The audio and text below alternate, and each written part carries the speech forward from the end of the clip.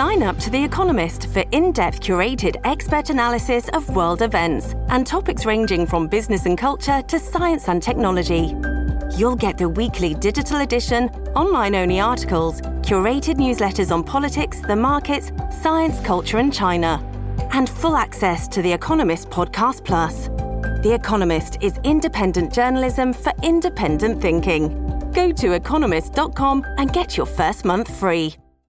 Mom deserves the best, and there's no better place to shop for Mother's Day than Whole Foods Market. They're your destination for unbeatable savings, from premium gifts to show-stopping flowers and irresistible desserts. Start by saving 33% with Prime on all body care and candles. Then get a 15-stem bunch of tulips for just $9.99 each with Prime. Round out Mom's menu with festive rosé, irresistible berry chantilly cake, and more special treats. Come celebrate Mother's Day at Whole Foods Market.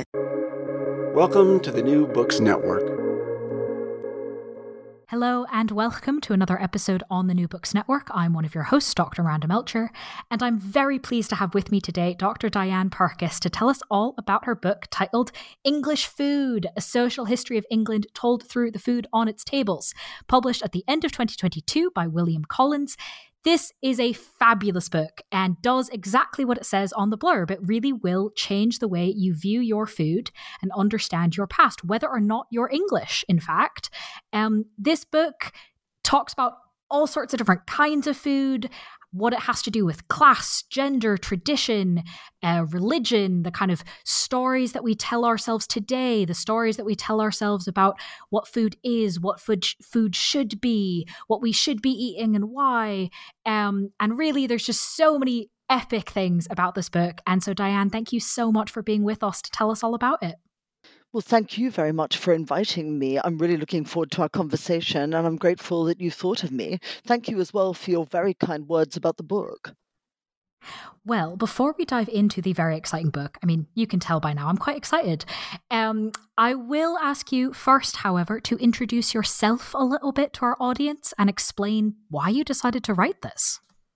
Sure. My name is Diane Purkiss. I'm a professor of English literature at the University of Oxford and a fellow and tutor and director of studies in English at Keble College. So that's all my lovely accreditation. At this point, some people might be saying, why is a professor of English writing a history book? Well, both my original degrees are in both history and English. So I often write history but teach English. I find history exciting to research, and I find English thrilling to teach. Why on earth did I embark on food history, though? It started with a conversation with my fantastic editor at William Collins. My most recent book was about the English Civil War, and one of the reviewers really picked up on what I'd said about food in wartime and the way that historical events like civil wars or international wars affect people's food choices, sometimes for very many years, sometimes for centuries afterwards. And my lovely editor, Arabella, said, wow, that sounds like a book. Is that your sequel? And I thought, yeah, actually, this could be a thing because I love cooking, I love baking, and I always find food history, I'm going to be truthful here, a tiny bit disappointing because it's mostly the history of a very tiny number of people and what they eat, people who wear furs and crowns.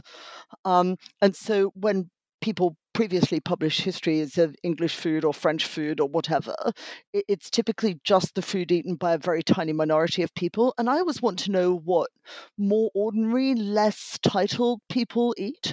It's wrong to say that we can learn about what ordinary people eat from what Henry VIII ate. So I wanted to find out about less rich food. And that became my project. At one point, I applied for a research grant, and one of the assessors, I certainly hope you're listening, assessor, said Purkiss could work for 5,000 years and not touch the bottom of the sources she would need to read. So that's just a funny story, but he wasn't completely wrong either. It did involve a huge amount of reading, and a lot of it was sort of luckily stumbling on things rather than systematically mining a particular archive. because I also didn't want it to be a history of recipes, which is another thing that most food books do. I wanted it actually to try to track what people really ate for breakfast. So this is exactly why I found the book so fascinating, because these are exactly the kinds of questions I've had for years of sort of, okay, it's cool to read about the Tudor feasts, but I wouldn't have eaten that. I mean, what else is going on here? And some of it sounds quite odd. So thank you for kind of giving us that backstory and very much an insight, I think, to listeners about what's so unique and fascinating about the book you have put together, which is exactly my next question. My first look after being excited about the title was at the table of contents, and I couldn't imagine how you could go through so many sources, and obviously you couldn't include every food. So how did you manage to go through all of these thousands of years worth of material and decide what to include and in what sort of organized fashion? It's a really good question. Initially, I wanted to organize it solely around meals, so have it organized as breakfast, lunch, dinner, tea, supper, and in a way that organization, there's a shadow of that remaining. But what it ended up being about was the foods that are most often mentioned in the kinds of sources that I find interesting. So the reason I don't write, for example, on beef is that it doesn't have a very long history in the English diet. And what history it does have, it's basically a group of particularly club-oriented gentlemen in the 17th and 18th century, making it kind of a fetish food about nationalism. So the idea that it was going to be a section and the roast beef of Old England was one of the things I was going to have to deal with just came to me to seem wrong. By contrast, apples just appear in every food source from the very earliest ones to the very recent ones. So that was my criterion for what foods to include. Do they start from the very beginning of records and carry on through to the present in some form, rather than being a sort of single event food? Because that's, again, I think, a foible of many food histories, because, as you say, many of them focus on royal feasts. It's interesting to write about roast swan up to a point, but very few of the readers of the book are going to have eaten roast swan. And in that sense, it doesn't tie in the history of eating with what people eat today. And that's what I wanted to do. I wanted to connect that up and make a kind of chain of thinking so that people, as they ate their breakfast, could be conscious of what Samuel Pepys had eaten for breakfast and what a medieval labourer might have eaten. In fact, that's what drove my next question to you, is something that after reading your book, I found myself looking down at my plate and sort of wondering, and I'd love for you to discuss it, to share the knowledge on this with the listeners a little bit, starting with breakfast. At least in the UK, in England, full English breakfast, right? That's a thing you can order in posh restaurants, in cafes. That's very much still a feature of what normal people eat. But how English, how old, and how traditional is what we'd see on the menu as a full English breakfast, really? In a nutshell, it's 19th century. Most of the things we think of as our national foodways are 19th century.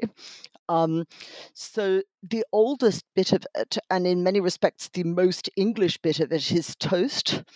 The English invented toast. Toast is our gift to the world. So the next time you make yourself a piece of toast to have with soup, that's part of our food culture, and it's a vital part of our food culture. It's very labor intensive in the past, because before pop-up toasters, you had literally to hold a fork to the fire. People certainly did eat a breakfast that included some of the elements that we associate with English breakfast from an early period. And one element that certainly does resonate down the years is bacon. Poor people ate bacon. The reason they were eating bacon and not fresh pork was because they needed to preserve the meat so that they could go on dining on the pig they had killed at Martinmas in November for the whole of the autumn and the winter. But they wouldn't just have eaten it at breakfast. They would probably have eaten it for a special supper as well. Eggs, I looked very carefully at whether eggs really crop up in early breakfast. They do very occasionally, but it's very unusual to find eggs and bacon together. And there's probably a common sense reason for that, which is that you probably couldn't afford both. And you only needed one source of protein. It's when we hit the 19th century that we start getting these amazing country house breakfasts that really are served to the upper middle classes and better, that involve a huge range of different kinds of protein and also toast and marmalade. And that people believed at the time was a Scottish breakfast and not an English one, hilariously. So these immense kind of protein, masculine feasts of umami tasting food were associated by the Victorians themselves with Scotland and not with England at all. So hilariously, perhaps restaurants should relabel their signs and call it a Scottish breakfast. And call it 19th century, not traditional. Yeah, absolutely. Which is fascinating. Yeah, absolutely. Well, given that... Please continue. I was just about to say, another very English thing that's really Scottish is marmalade. Another feature of the breakfast table. Tell us more. An old feature of the old-fashioned breakfast table is marmalade. So if you go into Fortnum's or a posh grocer, there'll still be jars of marmalade. But interestingly, it's not liked to the extent that it once was, in a really interesting way that probably connects with our overall food taste. The other characteristic of these big umami meals of the 19th century was that they often involved tastes that we would find quite bitter, like chicory or even venison can have quite a bitter aftertaste. So that leads to a tolerance for the kind of very astringent marmalade that the Victorians liked. But if you've ever tried serving that kind of marmalade to a 21st century breakfast group, people often really don't like it at all. And will pivot awkwardly away from it towards something more sugary like jam. And so our Scottish. Taste has changed over history. Our norms for taste and our expectations about how things will taste are also subject to historical change. And yet some things seem remarkably consistent across time, one of which, staying on the idea of toast being so important and bread, is the idea of golden crusted white bread. I know that that's very much sort of a desirable thing now, and I was surprised to find in the book that being kind of the peak of the bread pyramid goes back much, much further than I thought. So where do we get this ideal from, and why is it so consistent? Arguably, we get it from the Romans. Yes, it could hardly be very much older. The Romans introduced wheat to Britain on a large scale. Previously, virtually all wheat in Britain would have been imported. And I actually talk about some evidence from an archaeological site in the Solent of wheat being imported, really in very early medieval, pre-medieval times, almost before the Roman conquest. So it's not something that you naturally associate with the English climate, and it's a marginal crop, even in the medieval warm, because wheat actually normally prefers a much hotter climate than the British Isles normally enjoy. So it was probably associated by the Romans with home food. In the era of the Roman Empire, the Sahara was the great grain basket of the Roman Empire, a bit like Ukraine today. And as a result, the Romans were used to enjoying really very white bread made solely from wheat. And like very many people traveling abroad, even today, they weren't comfortable adjusting to the kind of, actually probably wrong to describe it even as bread, the kind of cooked grain product that the British were used to, which was typically something involving rye and oats. And it would have been not a loaf shape, but something more like a pancake or an oat cake. So like everyone else, they wanted to bring their home food with them. And they introduced the wheat crop. And it became associated with the ruling class, in part because in order to make white bread, it involves a huge amount of labor. an awful lot of value in food is to do with the number of people who've had to work on it. So to make white wheaten bread, you have to bolt the flour several times, and it's wasteful because you're throwing away some edible elements of the grain that a poorer person might actually want to eat. So it becomes a satisfying kind of indulgence for the Romans and therefore for their successors. And this then follows through to the Middle Ages when you have the top table eating what were called manchets and pandaman, which are a bit like brioche, actually. They're meant to sit in your hand, so they're like a small roll rather than like a huge, great loaf. And as part of that, they are not only white, they are enriched.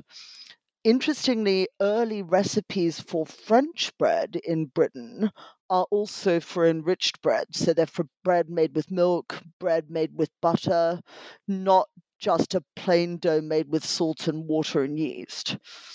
And so there's this ongoing association with tender white bread and posh treat food that then just gets amplified further and further as the 17th century really takes to buns, and particularly to Chelsea buns and to what are called wigs as food that they want to eat for breakfast. So that pushes aside the idea of a loaf of bread as a food that you associate with goodness and replaces it with a food that's probably stuffed with imported things, including sugar and imported citrus fruit. And increasingly, that kind of bread, which is very light and fluffy and white, is normalized as the most desirable kind, even if it's not the kind most people are eating.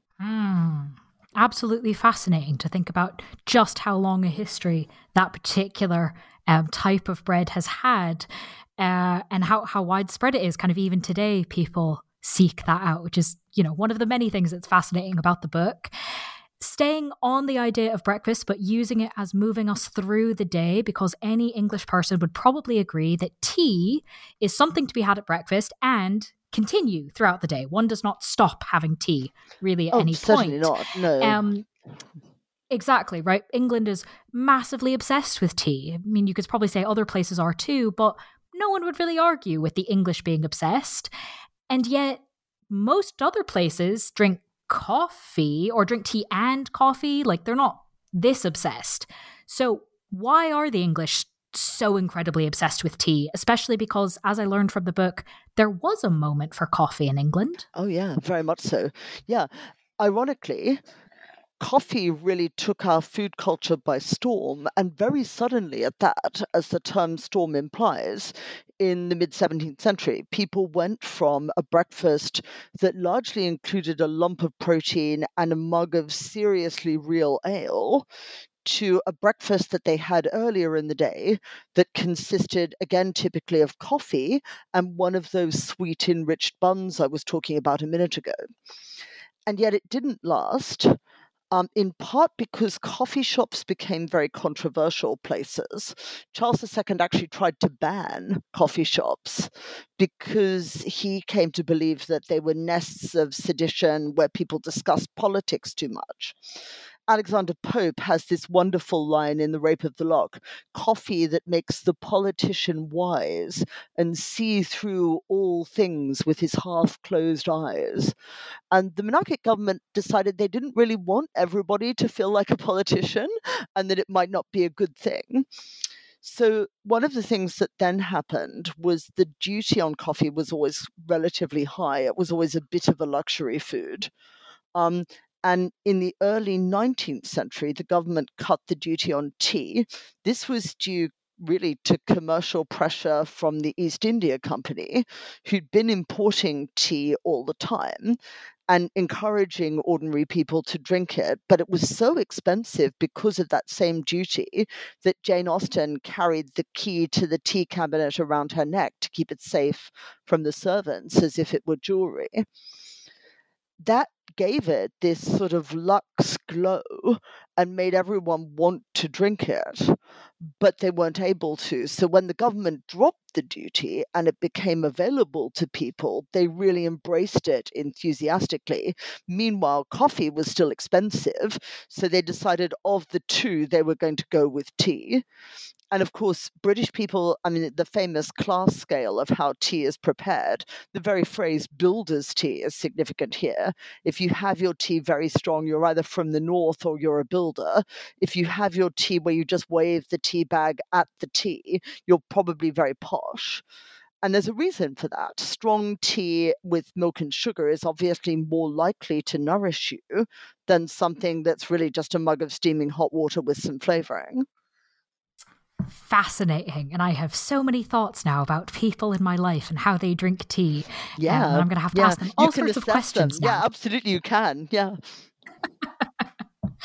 Well, I'd love to ask about something you mentioned earlier, and I think your first answer, the idea that initially you wanted to organize the book around the meals, right? And there's breakfast and lunch, and then, wait, hang on, there's all these other ones, right? Tea, supper, dinner, all sorts of other things going on. And I think I'm probably not the only one who's read books set in historical fiction, where characters are eating dinner at hours of the day that I would not eat my dinner now. And that's always sort of confused me. So could you please explain for us when and why the timing of this meal that we call dinner changed? It's the interesting consistency is that dinner is always the main meal of the day, whatever time you eat it. So it then just depends on what time it works for you to eat your main meal. And that too varies over the centuries because of people's different lifestyles. So what happens is that the invention of reliable evening illumination is the main factor in pushing dinner back later into the evening, particularly in winter. Once people are able to have dinner later, this then affects the timing of all the other meals and leads to the creation of luncheon and indeed what's often called afternoon tea as stopgaps for the lengthening hole in the day between the first meal of the day and the final large main meal. If you have your dinner in the middle of the day, conversely, as people did in the Middle Ages and right through, actually typically in most parts of England in the 19th century, then you don't actually need a large main meal in the evening. And it may be hard for you to get a large main meal in the evening because it's dark. So dinner remains the norm in the middle of the day for most of the history of English food. It later becomes an evening meal. And here again, you can assess your friend's social class a bit. And again, it's regional. People from the north still tend to call the midday meal dinner. And there's a school of thought that the very word lunch or luncheon means you're a bit of a posh twit. Alternatively, calling the evening meal dinner is typically a sign that you're fairly posh certainly from the First World War onwards. So as dinner migrates forward, it leaves a hole for more eating earlier in the day. And that creates not only lunch, but also afternoon tea, which is not the same as high tea. I'm sorry, again, all the shops are wrong. I'm so sorry, poor American tourists who are convinced that high tea is the thing you have with scones. It isn't. That's afternoon tea. High tea is the thing you have with a kipper. So yeah, it's quite funny. It's being missold, and I'm expecting lawsuits. I hope that's useful on dinner. I'm happy to talk some more about the timing of meals because, it's sort of dictated by the kind of work you do. For example, fun fact, if you went to grammar school in Shakespeare's day, you had 2 hours off at lunchtime, having started school at 7 in the morning, to go home to eat your midday dinner. Rather than eating your main meal at school, as later became the case even in non-boarding schools. So that idea that dinner was a meal you went home to have was really important in rural areas, particularly. People would leave their work in the fields and go and have dinner at home. Or if it was an urgent field task like harvesting, then dinner would be brought out to the harvesters so they could eat it on the spot and have a dinner break. And again, all this then starts to govern the kind of food that's available and the kind of food that's being served. If you have to carry it in a basket to your husband, then you're really not likely to be bringing him a pot of stew in a basket. You're much more likely to be bringing him something like preserved meat of some kind with some kind of fruit or vegetable to accompany it. Yeah, no, that makes logical sense. I'm wondering if you could maybe just add a little bit on dinner, because one thing I found in the book that seemed quite logical, really, was that as this was changing, as the timing of it was changing, sometimes it was changing fast enough that people would sort of be reacting to it, right? You know, when I was a child, blah, blah, blah about dinner. And it sounded like, given especially the class element, people weren't always happy about these changes. That's right, exactly right, because food culture isn't really as much a matter of choice as we tend to like to think it is. It's often to do with the choices that other people make on our behalf. And those people might, for example, include employers who might have a very set finishing time. And they might also include your host for a dinner party, who might insist that dinner take place later than you're comfortable with in the evening. And a consciousness of change in food culture is often a subject of expressed discomfort. We tend to sort of say to ourselves and to others that we want food culture to remain the same and to value things like Christmas dinner that we see as traditional and the same from year to year. And we tend to become unhappy with overt change, we think. But actually, just the opposite is true. English food culture is insanely flexible and changeable. Indeed, that's our national characteristic, that we are a country that's willing for our national drink to be made from a plant that won't even grow in this country and be flavored by another plant that won't grow in this country either, i.e. tea with sugar. We are not actually the stick in the muds that we tend to present ourselves as being.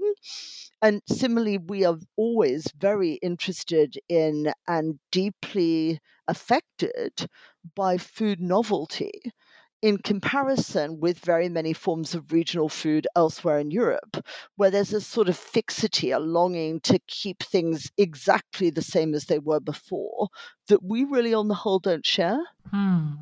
Fascinating. That's actually exactly one of the things that I noticed in the section of the book where you were talking about pig products, sausages, bacon, that sort of thing. You already mentioned with breakfast, that's obviously a key element, at least today. And pigs and pig products really do seem to be sort of something that we have a taste for consistently to a degree, except the taste changes within that, which I think is fascinating. So you have this fabulous sentence I'd love to quote. The story of the pig is the tale of how this wild, fearsome, and energetic beast is tamed by culture, by industry, and by urban taste. Can you take us through how our taste for pig, despite being overall consistent, has nevertheless changed quite a lot over time? Well, the thing about pig is the need to preserve it. An awful lot of food culture in the past before refrigeration was how you managed your food supply in such a way as to get through periods where the original creature or product wasn't available. So fruit was preserved much more, dairy was preserved much more. And what is cheese and butter, if not a way of keeping milk fresh or edible at any rate? And in exactly the same way, the pig, bless him, is really the English meat. It's wrong to say it's beef, it's pigs. Actually, we are a nation of pig eating. And the problem with the pig is that the rural economy meant that individual families could run a pig as what was sometimes called a pannage pig that didn't involve any feeding costs, because the pig would forage for its own food in the wood, in a wood pasture. And then when it came round to Martinmas, a butcher would visit a particular village. He would do the rounds of an entire area and kill all the pigs. But you couldn't just eat the pig then and there and then have no pig left for the next 5 months, because there wasn't going to be very much else to eat either. The grain harvest would already have come in the very early autumn, late summer. what else were you going to be eating to ensure that the vegetables you ate were going to be nutritionally available to you, because actually in order to take up the minerals and vitamins in vegetables, you need a small amount of fat and a small amount of protein. So though people didn't know that scientifically, they behaved as if they did, and they needed to keep their pig and keep the pig meat preserved. So they tried a variety of methods, initially based around various kinds of cures. And this actually connects with a similar drive to preserve caught fish as herring, which is also a question of a series of cures involving an elaborate soaking system with brine and also with a range of herbs and flavorings. To ensure that the fish doesn't decompose and can be transported. Exactly the same thing happens to the pig, which gives you a flitch of bacon, and the bacon might be smoked alternatively, though that's a slightly later development. Then the other thing you needed to do, though, was make use of every inch of the pig. It wasn't enough just to preserve the big meaty pork bits of the pig. You also had to find a way of keeping the offal of the pig, and that's where sausages come in. Sausages are a fantastic example of nose-to-tail eating. Our ancestors may not have been vegan very often, but they were devoted to the need to eat all of an animal and not waste a microgram. And as part of that, the parts of the pig that didn't make very good bacon, like the head, or the bladder, or the intestines, would be reused as other kinds of product. And to this day, people do kind of enjoy things like blood pudding. It's a very British thing. It horrifies Americans. Note that I say British because it's also enjoyed very greatly in Northern Ireland and in parts of Scotland. And that's a perfect example of something that diligently sets out to use up the fat on the pig that might not otherwise have an obvious purpose. Similarly, with all kinds of preserved sausages, and if you've ever eaten the kind of tripe sausages that are served in Europe, those used to be served here too, and I'm certainly hoping to see them revived. And that they're important because they allow ordinary people to have a reasonably nutritious diet in straitened circumstances. Hoping I'm not sounding like 30p Lee in saying that. What I'm saying is that there's a body of knowledge that's actually sort of always a little bit fragile.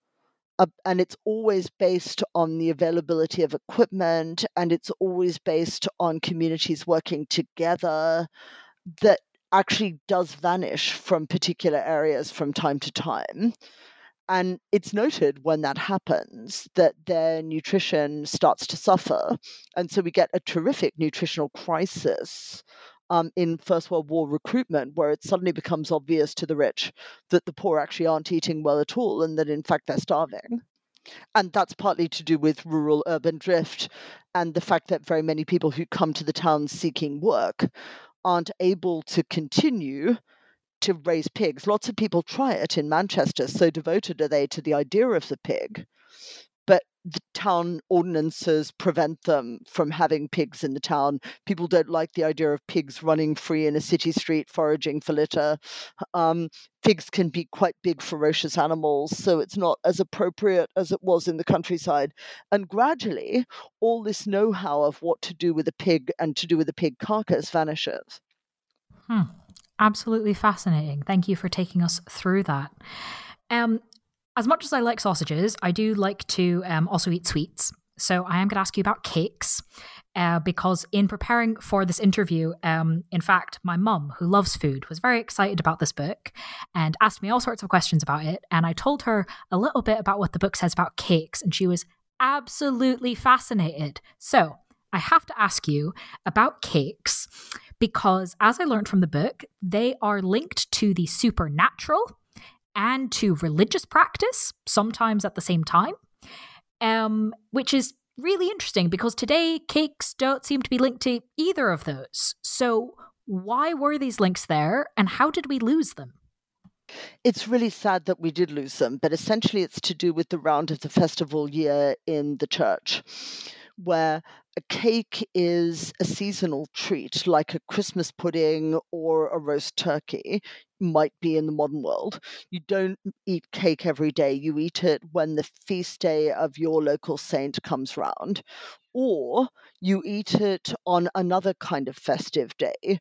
A day, for example, when there's a fair in your town and you want to take your girlfriend for a treat, so you buy her a waffle or a wafer cake as part of having a day out together. There's a whole kind of additional food history about, I guess, we might generally say street food and the role that things like cakes and other treat food play in that. With the result that virtually every area of Britain has its own specialty cake. And there are many English towns where those cakes, like Eccles cakes or Banbury cakes, are still made and sold. And they would originally have been part of a fairing culture where it's the day that you bring your animals to market to sell, or the day when you turn up to market to buy made shoes for your family, or part of a Saint's Day. And those are residual survivals of that kind of cake eating culture.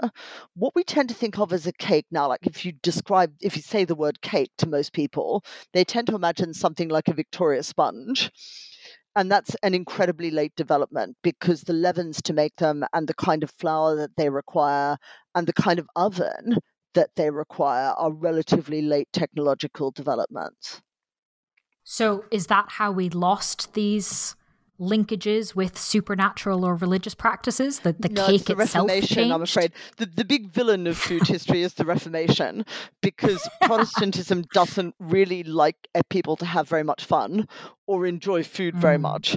It's a bit of it probably is one of the underlying reasons that our food culture constantly needs a degree of reviving, that people aren't encouraged to be comfortable with the idea of a festive calendar at all. And there's an interesting moment where Edward VI, Henry VIII's son's parliament, literally says, all days are alike God's creatures, by which he means that's it for your cakes. And under no circumstances do you get a special day off to go and eat them. There's actually a line in Shakespeare about no cakes in ale for the virtuous, which refers to this as well. So basically, the Reformation shuts down this entire culture of cake making for festivities and tries also to oust mince pies and the other kind of fun way of raising money for your church, which was for all the local women to make beer. They were called alewives, and then you had an ale feast where everyone came and bought lots of ale. That was much too much fun. Couldn't do that anymore. So once that does all sound that, quite fun.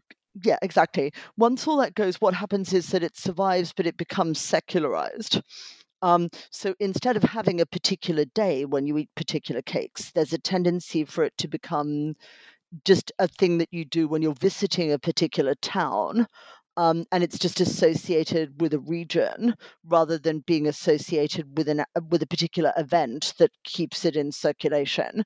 And so at that point, various kinds of cakes start disappearing and kinds of bread too. So baked goods start disappearing because there's no reason for the bakers to keep them on. And if people instead are demanding Madeira cake or ginger cake, they make that instead. I mean, there could be a whole recipe book of the forgotten cakes and breads, it sounds like. Oh, totally. There are some people have had a good go at this, actually. And I particularly commend there was a Bake Off contestant who wrote a lovely book that tried to revive some very little known English baking recipes. So you could recommend that to your mum. I'll message you the details later. And it's a fantastic example of it. But there is a problem, and your mum and all of us kind of need to face it, which is we can't exactly replicate the food that was served in 1600 because the ingredients are so different. One really easy example is there are early bread recipes. My earliest bread recipe is from the latter half of the 17th century. But the flour I can use to make it is going to be very different from the flour they had available, just in terms of its protein content. So nowadays, when you go and buy bread flour at Tesco, it'll be potentially 12 to 14% gluten. If you buy a bag of all-purpose flour, ordinary plain flour, it'll probably be 11% gluten. But the bread flour in the Middle Ages and the Tudor period was about 8% gluten. That's much weaker. Why the big change and what difference does it make? Well, to make bread with low gluten flour, you have to be much slower and more patient. The gluten will develop, but you have to give it much, much longer. Virtually all bread now is made with an addition of flour that isn't English at all, but that comes from the American wheat belt. So oddly, you can't actually get English flour that's just English, even if you buy it from a local mill, because there will always be an admixture of strong American flour to up the gluten content. And that's, of course, when the ingredients at least look the same on paper. There were some examples in the book where we might have a recipe, but we don't actually know what those words meant, or our meaning of them is different from what theirs would have been, right? Yeah, absolutely right. And also, a lot of them are incredibly high context. So they assume actually they're notes rather than a full recipe. And they assume that it's a reminder to you so that you can teach, for example, your new serving maid to make apple moise the way you always have, rather than a way of teaching someone that you're never going to meet how to make apple moise the way you always have. And recipes now, it's kind of assumed that the people using them won't know the person who set them out on the page. But that wasn't the case in earlier periods, just the opposite.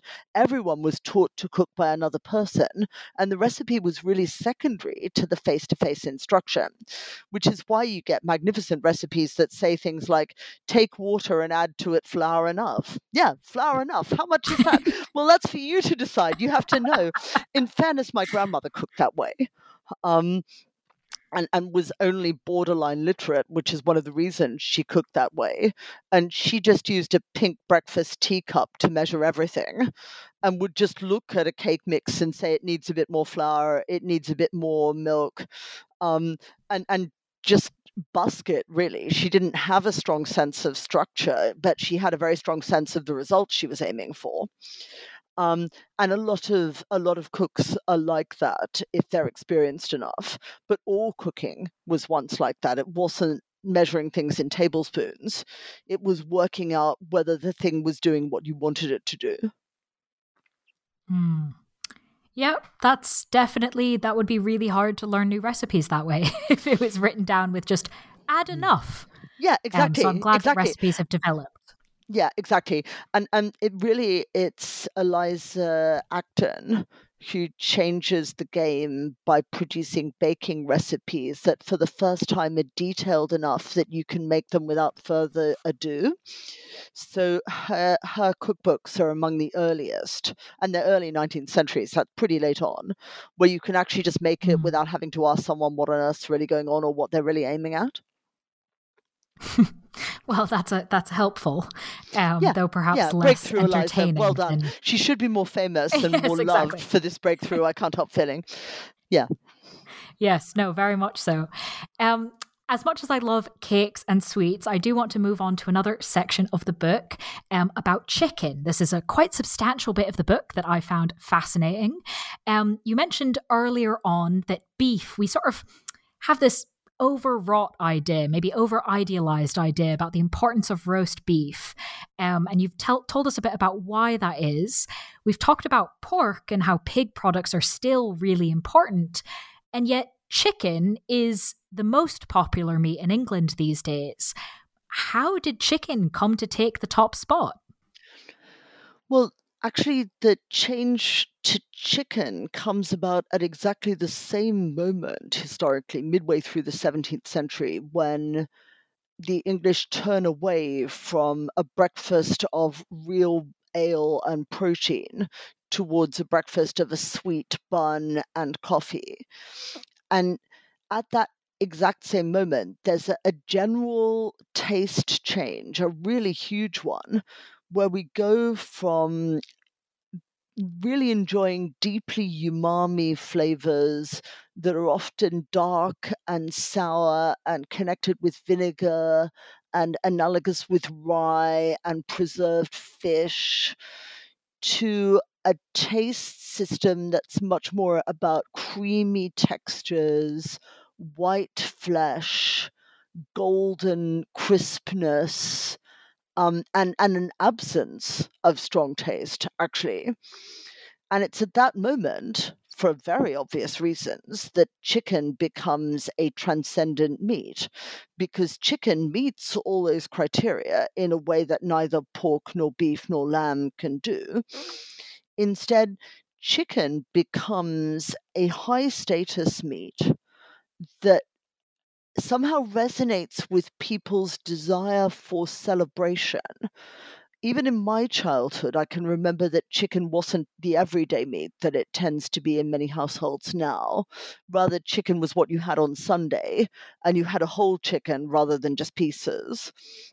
And it still carries something of that sense of special, and also something of that sense of pleasing to everybody, uncontroversial, unproblematic with it today. People who find pork too rich find chicken satisfying. People who think that beef is a problematic food to cook because it has to be cooked to a certain specific, do you want it rare? Do you want it well done? How do you actually like it? Are completely satisfied with chicken. It's trouble-free. Of course, it isn't trouble-free, really, if you look at its environmental impact, but that's how it became triumphant. And what was it that caused kind of all these things to happen at the same time, and this goal of wanting meals that were more essentially chicken-friendly? The mid-17th century was the ending of a massive national crisis, usually called the English Civil War and English Republic, in which England had torn itself apart. The death toll for the British Isles was probably something in the region of 800,000 on a population of 3.5 million, making World War I a mere ding. It's usually at and after moments of crisis that other big changes happen. Even in our own lifetimes, we've seen big changes after COVID, changes in people's lifestyles, changes in people's diets, changes in the way people shape their careers, all kinds of changes. I don't think we've gotten to a point where we can even analyze them, but it's noticeable. And in exactly the same way, both the Civil War and the Regicide and the Restoration made people think again about what they wanted to be and how they wanted to seem. Moreover, and on a more pragmatic basis, a lot of the taste-making liberal elite class of London had been to Europe on a sort of forced holiday if they were royalist sympathizers, and they came back with more European inflected tastes. So, for example, the first recorded ice cream recipe comes from Anne Fanshawe, who accompanied her husband and the royal court to Spain, and that's where she picked up how to make ice cream. And ice cream itself kind of exemplifies the food taste I'm describing. It's sweet, it's creamy, it's pale, it's luxe, but it's not meaty. In all those ways, it represents a taste fractal that was initially imported, but that came to symbolize the new world that people wanted to create. Fascinating.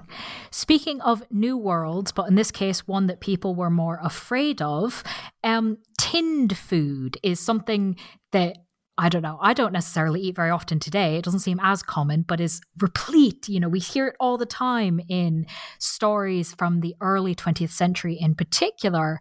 And in a lot of ways, seems like a cool innovation, right? This idea you've been talking about of preserving meat and making things available when there isn't as much food. And yet, you talk about in the book, tinned food was linked in some times as something terrifying, especially if women were eating it. Yeah, Why? or we're still using it instead of cooking from scratch. I mean, to this day, we kind of have this wacky prejudice that everything is supposed to be made from scratch if you're a good mother and housewife. And it can often be just bigotry. And I'm going to call out Elizabeth David, who I call out several times in the book, as the origin of a lot of our food self-hatred. She's always telling us off for eating what we eat and liking what we like. So there's her. And the other guilty people are people like T.S. Eliot in The Wasteland, who actually takes the time to stigmatize a typist for having tinned salmon instead of going to the fishmonger. And it just makes me want to break into laughter. How does Eliot imagine that a typist could prepare, in a small flat, a whole salmon from scratch? It's nuts. And you get the sense that he never did it himself either. But yeah, what it is a dislike of convenience food. The idea that all good food has to involve more work than other food. In actual truth, tinned food was an enormous breakthrough for very many people because it involved access to a far wider range of food, including fruits and vegetables, than had been available to them before. It's only disliked as part of, I think, the sort of patriarchal idea that women must, above all, slay themselves and be exhausted in the kitchen on a daily basis. And I think that's for the birds, really. I'd like to consign that one to the historical past, if we might.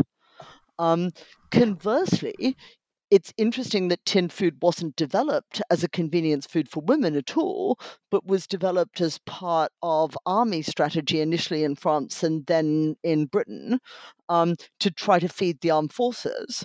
And this looks really problematic, and there actually was some danger associated with it if you take into account that, for example, Sir John Franklin's polar expedition is now believed possibly to have died of heavy metal poisoning because the tins were soldered with lead and they ingested so much tinned food that they took in too much lead. Not ideal. That seems much more dangerous than a typist having some tinned fish for dinner in her flat. It does indeed, and leave it to, the society of that time to get the danger wrong. They also worried a lot about tinned food and food poisoning, and they worried a lot about what they called ptomaine poisoning, which probably was botulism. And admittedly, that could happen with amateur canning. That's where you put up a pot of vegetables yourself and you don't use enough vinegar. But they didn't worry about that. They worried about manufactured food and food poisoning from that. And that, I think, is just an urban myth. It's a bit like, the tabloid stories of the rat that people found in the Kentucky Fried Chicken. It's, again, just another way of telling you what you ought to eat and what you shouldn't eat, I think. Well, speaking of telling people what they should and should not eat, obviously, if we're talking about military movements around here, let's bring in things like the World Wars and their impact on English food culture, because that really is quite massive, both in the moment of rationing, ration books, etc., but also, as you talk about in the book, in the longer term, in the decades after that as well. So can you tell us a bit about the long-term impacts of this rationing? Yeah, it's generally regarded as the reason that our food culture is less good than it could have been in the 1940s, 50s, and 60s, because rationing in Britain is sustained for much longer than it is elsewhere in the world, in part because, and I think this is rather adorable of us, we decide we have to pay back our debt to the Americans. I have never looked this up, but I wonder if we're one of the only countries in the world that have ever fully paid back a massive debt. We did. We finished paying it off in 1982. And that's why rationing is not... Maybe the Germans? Yeah, I don't know. Not sure, though. I'm curious. I'm not sure whether they ever paid back Marshall Aid. And we paid back all of Lend-Lease because we were bonkers, actually. So all kinds of things that weren't rationed during the war were added to rations after the war, including potatoes and bread, which hadn't been rationed when we were actually fighting, but were rationed later to save money. My mother had a wonderful memory of how the windows of grocers like Fortnum's used to have big crates of peaches and gorgeous looking food, and if you went in and asked, you couldn't buy them. They were all for export. That must have been deeply upsetting and deterring for people. Yeah, she said they used to have a saying, St. George for England and everything else for export. Yeah. Okay. So I think that moment was probably the critical one rather than the war itself. And in fairness to Walton of Walton Pie fame, actually that man was a miracle worker, Britain very nearly ran out of food altogether in 1918. We were a week away from having no food at all because the rationing system hadn't been run properly or policed properly. Whereas in World War II, we were never anywhere near starvation, though it was pretty grim going. And it also brought back some traditional foodways. I particularly love the revival of foraging in World War II. It wasn't all negative. People did have to recover their sense of how there was food all around them that people had known about once, but that the knowledge of it had been kind of buried and forgotten. But I think what it did do was made eating seem, again, an activity that wasn't meant to be pleasurable. I think the problem was that it enhanced our Puritan sense that food was merely fuel. And a whole generation grew up, including, for example, my in-laws, thinking of food as something that you just get over with so that you can get on with something else in your life, and you don't particularly enjoy it and you don't particularly relish it. And I think that affected an entire generation, actually the generation that are probably in their 80s and 90s now, sometimes spoken of as the silent generation, and a little bit early boomers. But I think we got over it sharply in the 1960s when people suddenly started seeing food as pleasurable again. And unless they're really rather odd, most people still really enjoy food and will talk a lot about how much they enjoy it. They might not enjoy the kind of food that gourmets want them to enjoy or that health people want them to enjoy, but they will really talk with delight about what they do like to eat. And that, I think, shows our resilience as a country. We had rationing for a really, really long time, and we've bounced back from it with a fantastic food culture at the moment at which I speak. English food is in tremendous shape. We're making stupendous cheese, wonderful butter. There's a real depth to our food culture now that wasn't there 30 years ago. It's not just top chefs, it's everywhere. There's a good bakery 2 miles from me. That would not have been the case even 50 years ago. It's a brilliant renaissance, and I think we should celebrate it.